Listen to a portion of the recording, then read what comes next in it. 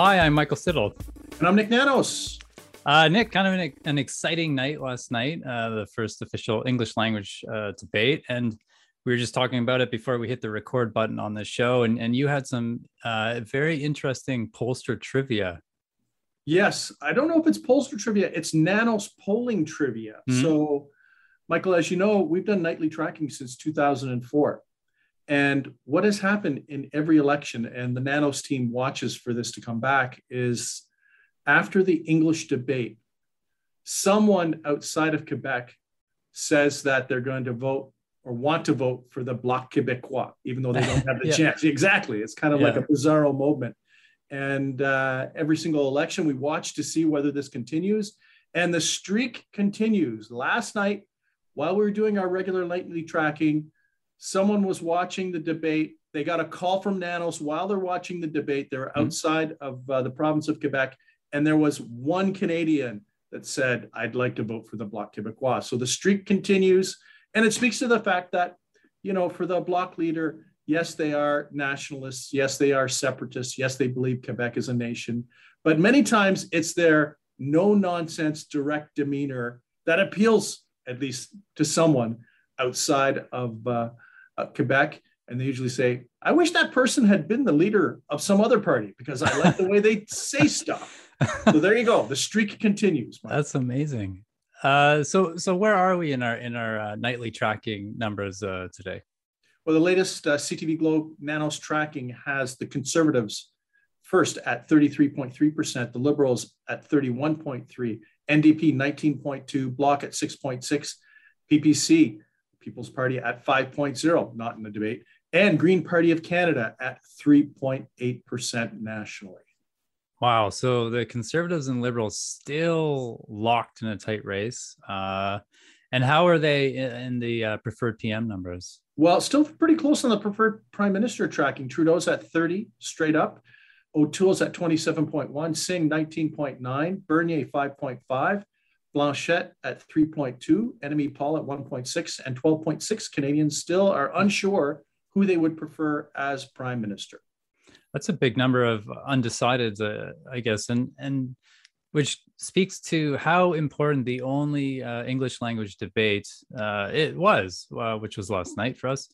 I want to go through the performances of the leaders, Nick, but we're going to do something different this time. We're going to go in reverse order in terms of the number of seats they have in the House of Commons. So we're going to start with Green Party leader Annamie Paul, her first English language debate. So how did she do?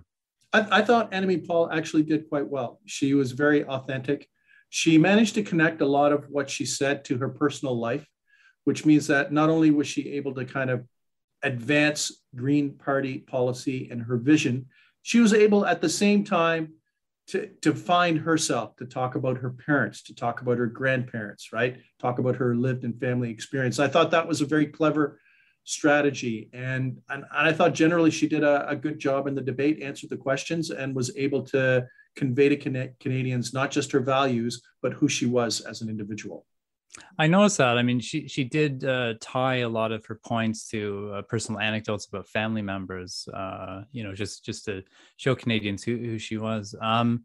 What about Yves-Francois Blanchette, the Bloc leader? Well, Yves-Francois Blanchette's got the easiest job in town, right? And, you know, one of the times, even during the debate, when the question said, you know, if you're prime minister, he said, hold on, I'm not interested in being prime minister. So it's kind of fun. He's kind of like your French uncle. You don't know what they're going to say. You might not agree with what they're going to say, but they're definitely entertaining and engaging. And I think that's right. How Blanchette kind of made out last night. He had a couple really good exchanges with Justin Trudeau. And you know what? It was a carry forward from the night before in the French debate, where there's a bit of a testy exchange between those two party leaders. I thought Blanchette did very well at staking out his territory. He basically said he's there to advocate for Quebec. He doesn't believe that the federal government should be meddling in the affairs of provinces. It's probably why some people like that particular view.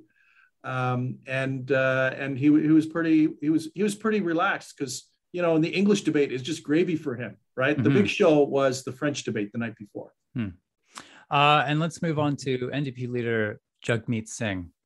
I thought Jagmeet Singh did a really good job last night at engaging both the front runners, because he was focused clearly on Justin Trudeau and Aaron O'Toole. Singh's a great. He's great at this. He's very relaxed. He's very natural. His personality comes through. It explains why his likability scores in a lot of the research that's out there are so strong. So I thought he had a pretty decent showing. Although I'd like to say maybe there wasn't as much of a spark. Perhaps it was because of the format, but pretty solid performance from Jagmeet Singh. And now we've got Conservative leader Aaron O'Toole.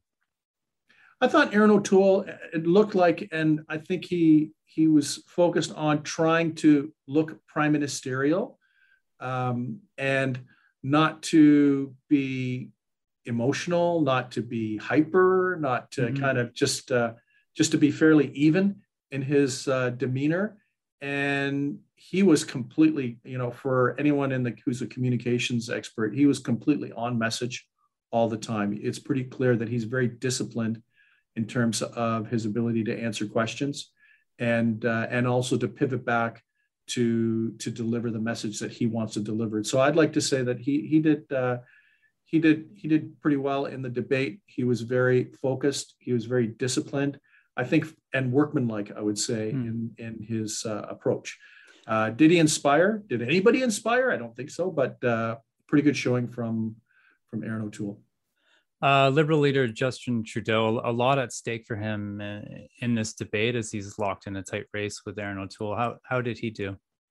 Well, I thought he did okay considering the circumstances. And, for any incumbent that's in a debate, it's a tough spot because you have to defend your record. So the thing is for Justin Trudeau, he had to start the debate by defending why he called the election and was hammered on that front. And then they had to continually defend what he was doing in Afghanistan, his energy policy, his environmental policy, his policy to help affordable living, all that kind of stuff. So usually for the incumbent, it's to get through without being bruised too much. I thought Justin Trudeau also did reasonably well.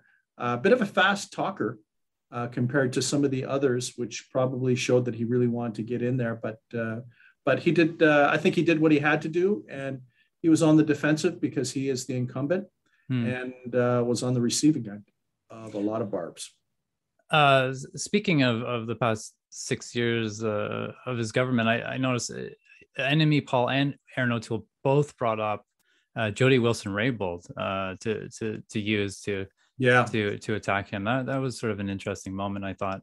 Yeah, and you could see in the body language of Justin Trudeau that he did I wish I wasn't. I don't want to hear that name during the debate. And, the other thing that we have to say about the debate, and this is very important, although clearly it would have been better if there were more women in the debate, but the parties choose their leaders, not the Canadian populace. But if there were more women, the debate really was a showcase of diversity for Canada. And I think that's important. I watched the debate, and you know what? When we look at the debates, national debates in other countries, in France, Germany, the United Kingdom, the United States, they're fairly monotone. And I think as Canadians, we should be proud that there's much more diversity at the top compared to a lot of other countries. But, when NME Paul said that there should be more women on the stage, she's bang on, absolutely right.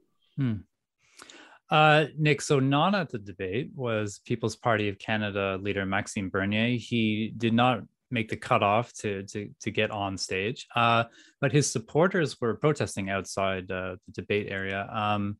The People's Party of Canada, they seem to have an increasing presence in your polling. Can you talk about that a bit? Well, think of it this way. On August 12th, the baseline, they had 1.9% support. Now in our tracking, they have 5% support. But the interesting thing, Michael, is that support there's not a lot of support in Quebec, which is ironic considering Maxime Bernier is based in the province of Quebec. That support is in Ontario and the prairies primarily, and a little bit in British Columbia.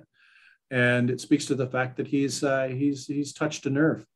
So think of it this way: 1 out of 20 Canadians would, if an election were held today, would tick the People's Party of Canada box, and they're protesters, and that party is punching above their weight. It'll be interesting to see whether they can deliver on the support that they have and is seen in the polls.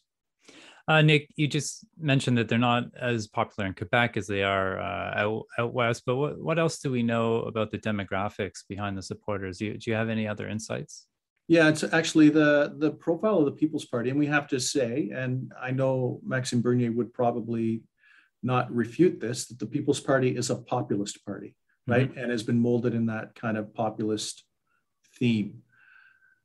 And in our polling, at least, when we look at the profile, the demographic profile of individuals that are more likely to vote for the People's Party, they tend to be male and they tend to be younger.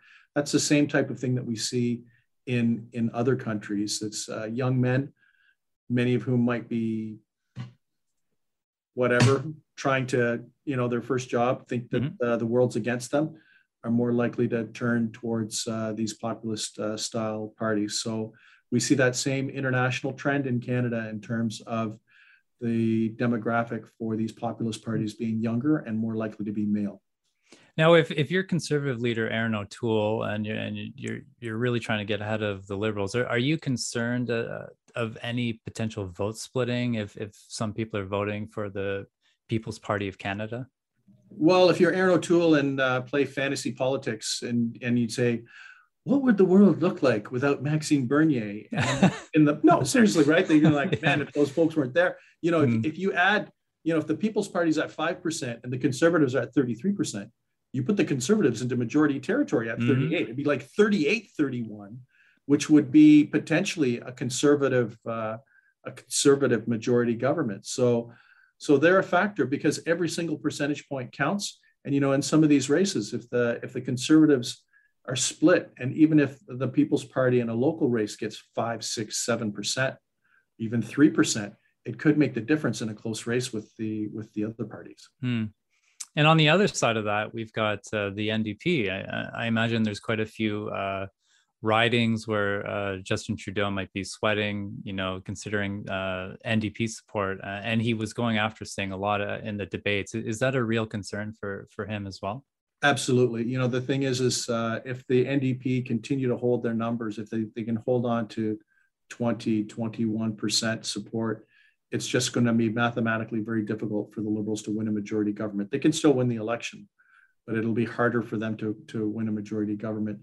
And I think we saw a little bit of that at the end of the campaign where Justin Trudeau was interjecting with Jagmeet Singh and, basically trying to tell people, if you want to stop the Conservatives, there's only one option. It's if you're a progressive voter, and it's the Liberals. Nick, as always, thanks very much. That was fun. And where can we find you? On Twitter at Nick, N-I-K Nanos, or visit www.nanos.co. And I'm also on Twitter at Michael Siddle. You can also hear more about the debate. We have a full recap and fact-checking and analysis at ctvnews.ca. Thanks for listening.